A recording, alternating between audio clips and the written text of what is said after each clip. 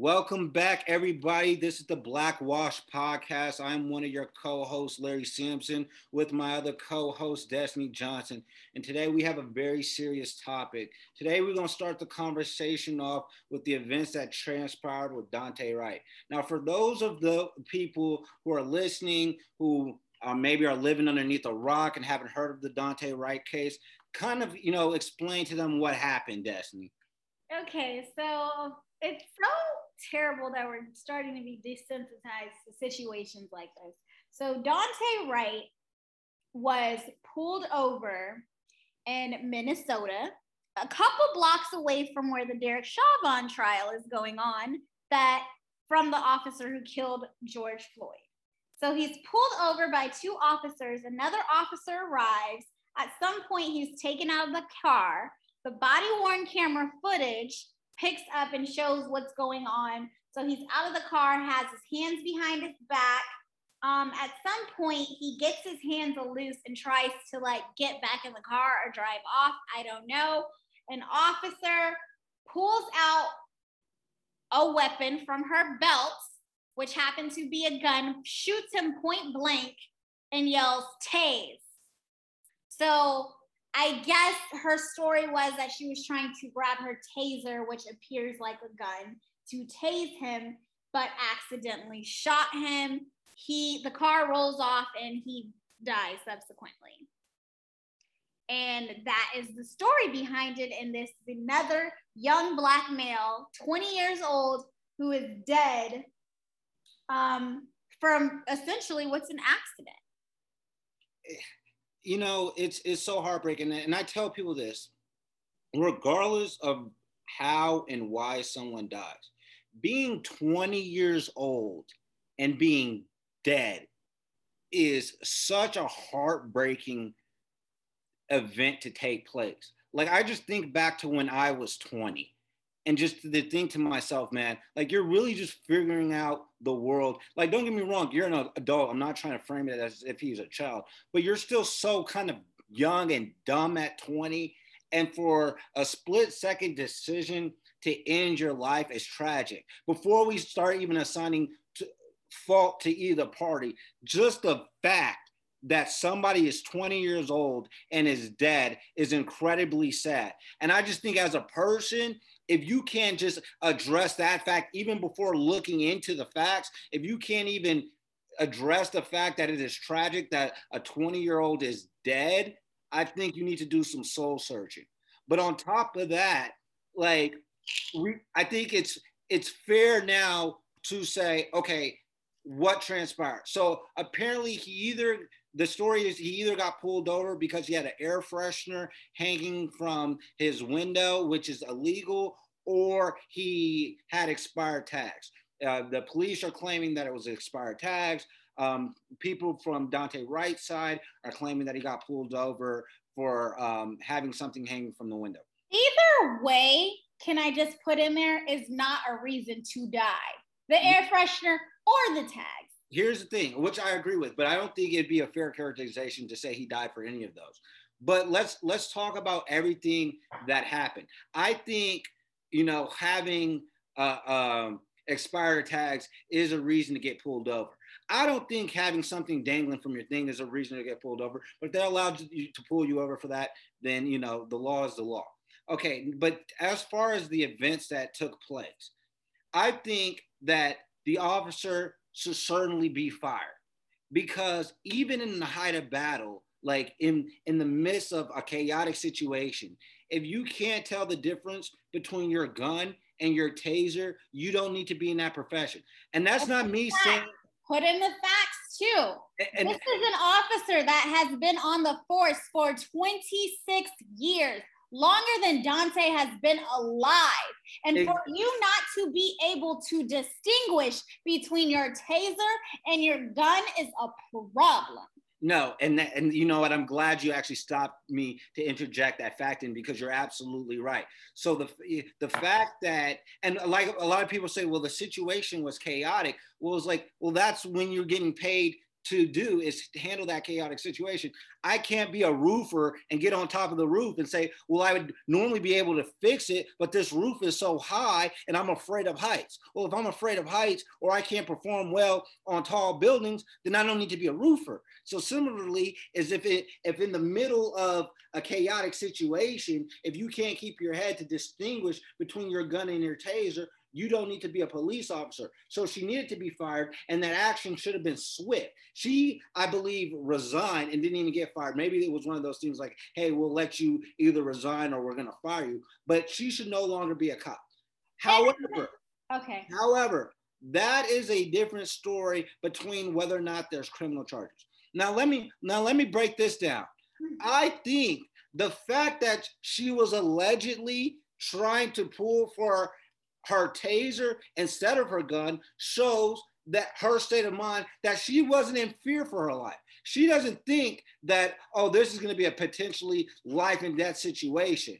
You see what I'm saying? So that lends credence to anybody who's in Daunte Wright's corner who say, well, her being negligent and not being able to differentiate between the gun and the taser should speak to the fact that she herself doesn't feel like it was a life or threat situation should have some bearing on the fact that there should be some guilt on her end or some liability in a civil action, because she's acknowledging by attempting to pull a taser that she's not in fear for her life, but yet somebody is dead as a result of her negligent action of not being able to differentiate. However, and I'm going to let you chime in after this, I make this statement. I'm itching. The fact that Daunte Wright exacerbated this situation, it has to be a part of it. The thing is if it would have been like, I believe the brother's name was Walter Scott, where he breaks loose and then he's in a sprint in the other direction and they shoot him in the back, then I would say, you know what, 110%, this is open and shut, they're guilty. They should be guilty, even though some states, it's a little trickier with the law. But I would say absolutely. The fact that he breaks free and then tries to get into his car could lend itself to your thinking like, okay, is he getting in the car to drive away, or is he getting in the car to try to grab something and then to fire shots or what have you? Now, I think it's fair to distinguish between actively resisting and fighting. Like a lot of people are saying he was fighting the police. No, he wasn't fighting. He wasn't like throwing punches from what I could see from the video. It kind of gets racist. I think what happens is he rips away from him. He has his hand behind his back. He rips away. He's trying to get into the car. And then once he's getting in the car, like he's swatting their hands off in the car. But I don't think he's actively like throwing punches, trying to fight. What's your thought on the case? I just want to rewind you all the way back. And you stated that you feel that she should be fired. Yeah. Or some kind of civil action should come about out of this.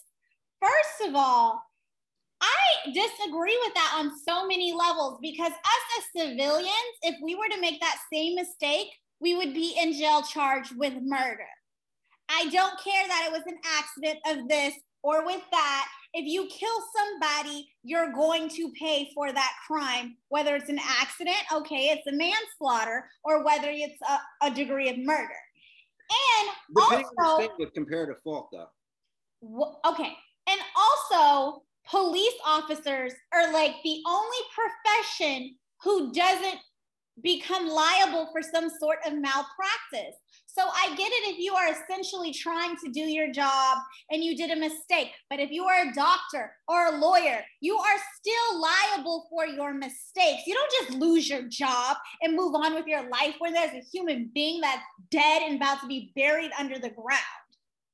No, here's the thing. I don't disagree with you, but there's a difference between the way things should be and the way that things are. So it's like we can sit here and lament the status quo and how the law is constructed, but you and I both know that they've always been getting a certain amount of leeway that the average citizen doesn't get. I completely agree with you. I think that is completely idiotic, a position to have. How can me as a average everyday citizen who's not trained be held responsible for an honest mistake for an honest mistake, but somebody who goes through all these years of training can do it willy-nilly. Now, somebody's going to argue it's probably they wrote the laws that way for some sort of public interest, as far as the idea that we don't want cops to be hesitant to, be able to maintain order or whatever. But I think that's bullshit. I think if you're going through all that training and I have zero training and I'm going to be held liable for my mistake, you should be held liable for your mistake too.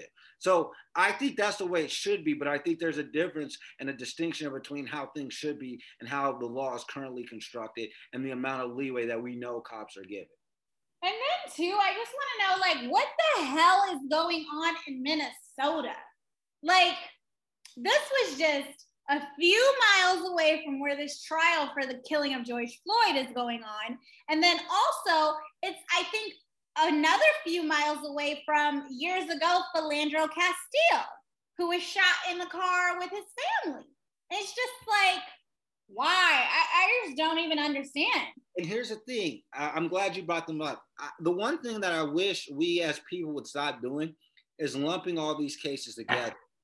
I feel like, and it's a lot of fucking cases. Yeah, but this is what I'm gonna say.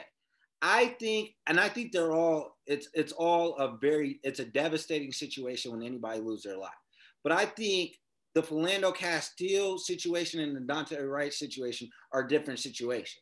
I think the Philandro Castile one was a lot more, black and white, and I don't mean racially. I mean like clear cut. Whereas this one is a little less clear cut, in my opinion. So I think we naturally want to lump everything in together, and I don't think it's as clear cut as you're trying to make it seem. If he had a gun in his car or on him, maybe. He did not, and I do not care that he was. I don't care that he was resisting or getting away, because that's still not how you handle that. You chase him. You try to restrain him. This is why I made the distinction.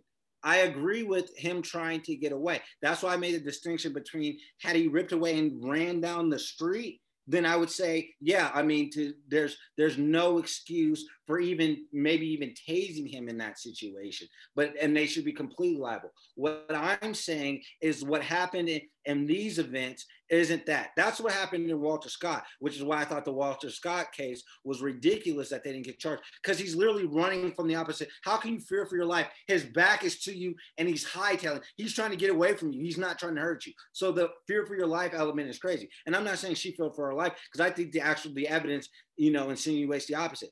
The problem that I said I had with this particular one, and why I feel like this one is not black and white, is because he rips from the graphs. And by the way, let's talk about a failure in policing later down along, before we even get to that event.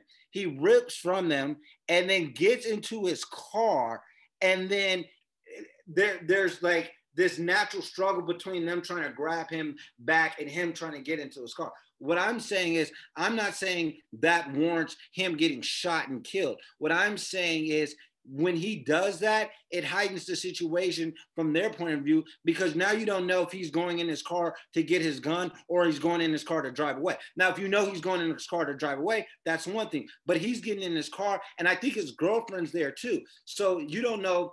Now you have two people who one could. I get all the points that you're trying to make, but never has the officer or anyone who's spoken for the officer stated that she feared for her life, or any of the officers for that matter feared for their life. They flat out said that she attempted to tase him.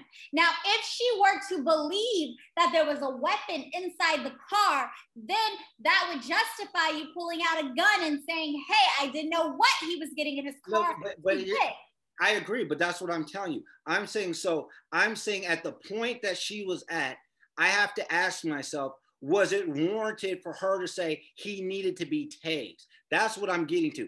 I agree that if she was attempting to shoot him, then that would have been wrong, and saying, well, like, I'm just going to shoot him. I'm saying, is what he did at that moment warranted of him being tased? And I'm saying at that moment, I could see how she could try to tase him. So when she pulls out within her mind, let's give her the most charitable, depiction of it.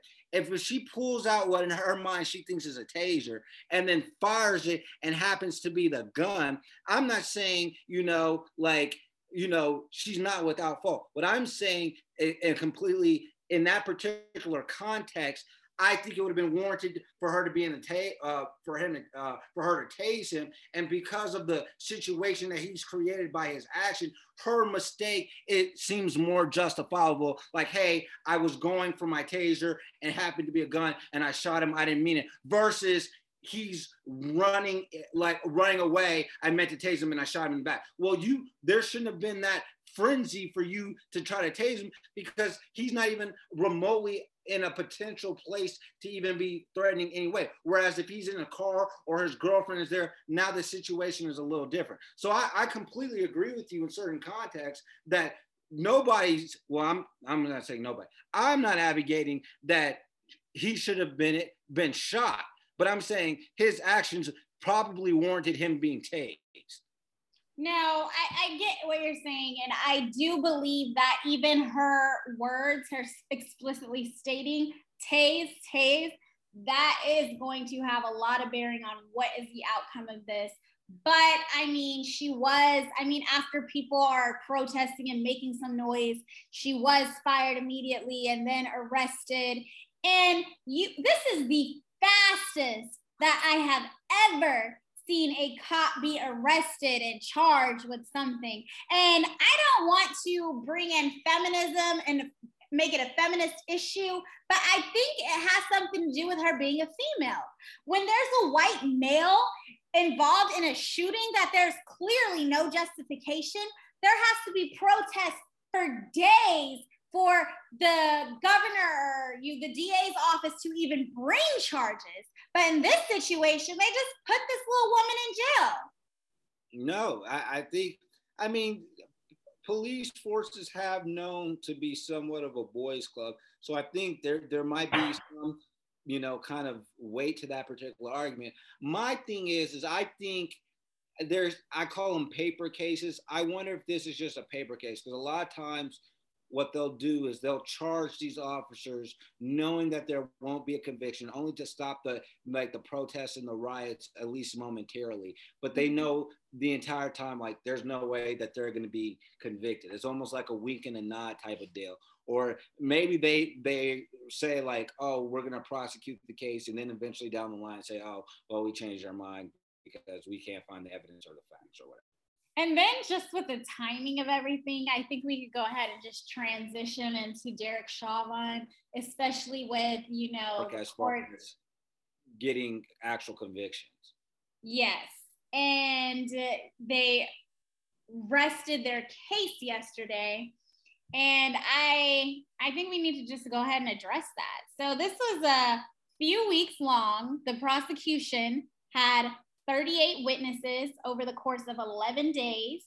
And the defense had, I believe it was 7 witnesses over the course of 2 days.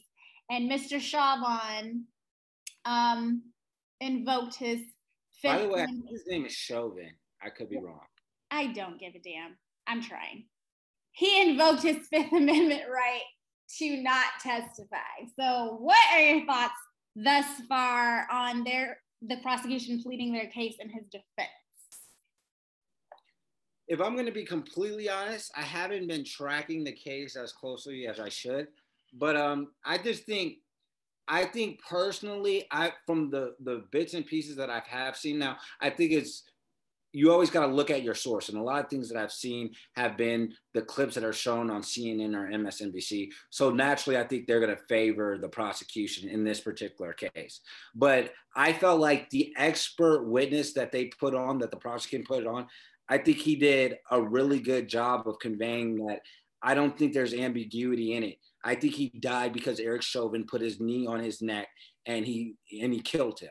And even the detail he goes, look at his toe is off the ground. And that means the full brunt of his weight is on there. Because I think in this particular case, because of the toxicology report and all the, drugs that they're going to have in the system, naturally they're going to say, well, he died because of the drugs. So for them to have an expert witness. Or the defense is trying to allude that maybe he died from the carbon monoxide because he was on the ground where the exhaust pipe of the car was. Yeah. But what I'm saying, so like, for him to come out there and definitively say, no, he died because Derek Chauvin put his knee on that guy's neck and put all of his weight on it, and that's what killed him. I think that was a big thing, because a lot of times you can't get expert witnesses to really be that definitive, really say, that's what I think. A lot of times it's a probability. Yeah, they'll kind of hedge their bets. So I feel like, and I think he did it in a way that seemed genuine. That didn't seem like, okay, like, oh, I'm clearly getting paid by the prosecution, so I'm going to say whatever I want to say. You know what I'm saying? The defense is expert. Yeah. Yeah, I agree. I think the prosecution, they had overwhelming evidence to prove their case, and I think that they did beyond a reasonable doubt. But of course, it's going to be up to those 12 jurors to make that determination on whether he's guilty or not guilty of, I believe it's 3 homicide charges.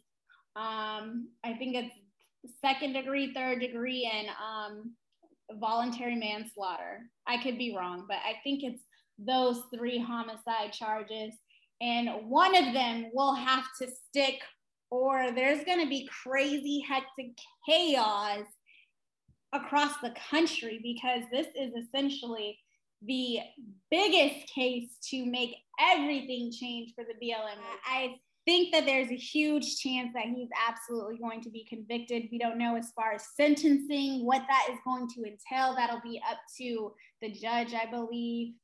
But there's also another case that I want to touch on that was so disturbing to me, which was this lieutenant, and was it Virginia? Where was that?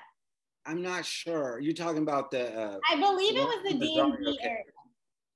I believe it was the DMV area, and it was, how do you say his name? I think Caron? It's Caron. It's spelled Caron. I think it's Caron. Yes, Nazario, a lieutenant, and was pulled active over. Duty, I believe, too. I think he's he was being pulled over, and he was trying to be cautious and safe and wanted to drive a little bit further so that he could be in a lit area before he stopped his car, which is very smart, and especially safe and cautious when you're a Black man dealing with law enforcement. And the police officers were yelling at him to get out of the car, eventually pepper sprayed him. He had his hands shown invisible the entire time because, he didn't want anybody to think that he was reaching for anything, and he would not put his hands down at all. He wouldn't even take his seatbelt off. He was that terrified of what could happen and what could go wrong. He was pepper sprayed. This just disturbed me so much because it's so much hypocrisy. Colin Kaepernick taking the knee was so disrespectful to our veterans. But this, what the fuck do you call this? No, I think that's a fair point. And let me just rewind a little bit to provide full context. The idea, first of all, they say they pulled him over because an issue with the license plates. Turns out the car is brand new. So, when you buy a car from the dealership, you don't have plates right then and there. You have it's visible in the back of the camera. You get the visible, serviceable thing that they give you to identify, like, hey, this is a new car, by the way. I don't have the license plate. So from everything that I've heard so far, he's literally done nothing wrong. Then he's getting pulled over. And by the way, I have to tell people, because people say this, why don't you comply? And a lot of non-legal people don't understand this. You have no duty whatsoever to comply with an optional request. There's certain things that you have to do and other things that you don't have to do. So if they ask you to do something that you don't have to do and you don't want to do, you don't have to do it. And especially when he was asking the officers repeatedly, why am I being stopped? And they would not give him any justification for that. But here's another thing that I tell people, like, even in cases where you're giving a lawful, something that you have to do, you're given a lawful order, that still doesn't give somebody the right as a police officer to now say, well, they didn't comply with my lawful order, now I can use excessive force. Like, no, they still have procedures and stuff that they need to follow even when you don't comply with the lawful order. So for him to have his hands up and being like, and ask, hey, why am I being pulled over? For them not to give a response, my people say, well, they don't have to tell him why they pulled him over. For people who say that, it was like, well, then why do you feel like he has to comply with them? If they can't answer his simple question of why am I being pulled over, why should he comply with an order that he legally does not have to abide by? Assume that it was stolen. I don't know. But what is the reason? He was going the speed limit. He said that he was driving, the speed limit. He wasn't driving excessively. I don't understand. And to be so disrespected, you can hear it in his voice how terrified he was. And for a man, that's just so heartbreaking to me. And especially to have accomplished everything that he's accomplished and to be so disrespected by us. I just can't even fathom it. I'm so angry. Watching that video, I literally was like shaking. What in the entire fuck? Why? Yeah. And what kills me even worse out of this whole entire situation is this happened months ago. And those officers were not fired until it went viral on the internet. Here's the thing. It's like the old adage. Are you sorry for what you did, or are you sorry that he got caught? My thing is like, oh yeah, you're fired now because everybody knows. But as a police as a police force, you guys were aware of this a long time ago and didn't fire him then. So wait a minute. This makes it even worse. You can hear in the body-worn camera video them threatening him. If you want to keep your job, you're not going to say anything about this. Just let it go. Go ahead, go out your day. He wasn't even arrested, charged with anything. They're telling him in the body-worn camera video, don't even, just let it go. Just, if you want to keep everything you got going, just let it go. Who the fuck do you think you are? Are you serious? No, it was completely outrageous, and their conduct was completely unbecoming of what a police officer is supposed to be. And like I said, the disturbing part is, and this is what people say, because we talk about police brutality, and I'm glad that this case was brought to light, because we talk about police brutality, and every time we talk about it, you'll get primarily right-leaning newscasts who bring up the statistic on how rare of an event it is for somebody to be shot. There's an entire spectrum of police misconduct and brutality. Like, yes, that brother was not shot, but that's police brutality. That's problematic behavior. So it's not necessarily just when somebody gets shot where it's an issue of police brutality. Because people are like, oh, there is no police brutality because this and this and this that involve shooting. It's not just shooting. If get pulled up, when we look at the way the lens we were looking at police brutality in the 90s with Rodney King, he didn't get shot, he didn't die, but they roughed him up and they beat him up, and that was brutality. What happened to this brother was brutality, and brutality has different faces. So, and I think this case illustrates the problem. And you get these people who have these damn records that are longer than my con law book, and they're still on the force, yet we as a citizenry, when we protest and stuff like that, people are like, what are they complaining about? Because when these cases aren't brought to the light, you keep them on. I don't even know if they were disciplined for this before the video came out or what was the nature of the conduct, but this is not just a one-off thing. You have this happen time in and time out, that unless it gets to the media, these police forces handle the issue, quote unquote, internally, and these people aren't removed, and they're allowed to reoffend time in and time out. And that's why, as the public, we're saying, yo, we're dealing with these police officers who are acting crazy, because 9 out of 10 times they act with impunity. There's no fucking consequences, and it's disgusting. It's disgusting. And there are tons of people out there that want to be police officers who are willing to do the job Let those bad apples, because they always claim that there's only a couple bad apples, let them the fuck go. There's no reason why you can have so many complaints and continue to do the job. It's ridiculous. I just cannot. I just cannot. And people always want to say, well, their jobs are hard. Their jobs are hard. Their job is hard. I concur. Being a police officer, signed up for a hard fucking job. Stop crying. Like I said, I mean, don't get me wrong. I'm one to talk. I mean, I signed up for law school and I complain about how hard it is all the time. But I'm saying when you sign up for something, knowing what you're getting into, you have to understand that there's going to be a standard that's holding them. I can't go to my professor and be like, yeah, like the 25-page, document that you had me write, it was just too challenging, so I just decided not to do it. And think that's okay. And then for me, for instance, I'm like full on practicing. I get cases all the time that I don't feel that strong about. But guess what? I still have to advocate for my client, whether I'm down for their position or not. That's my position. This is what we're arguing for, and this is the rights that I'm defending.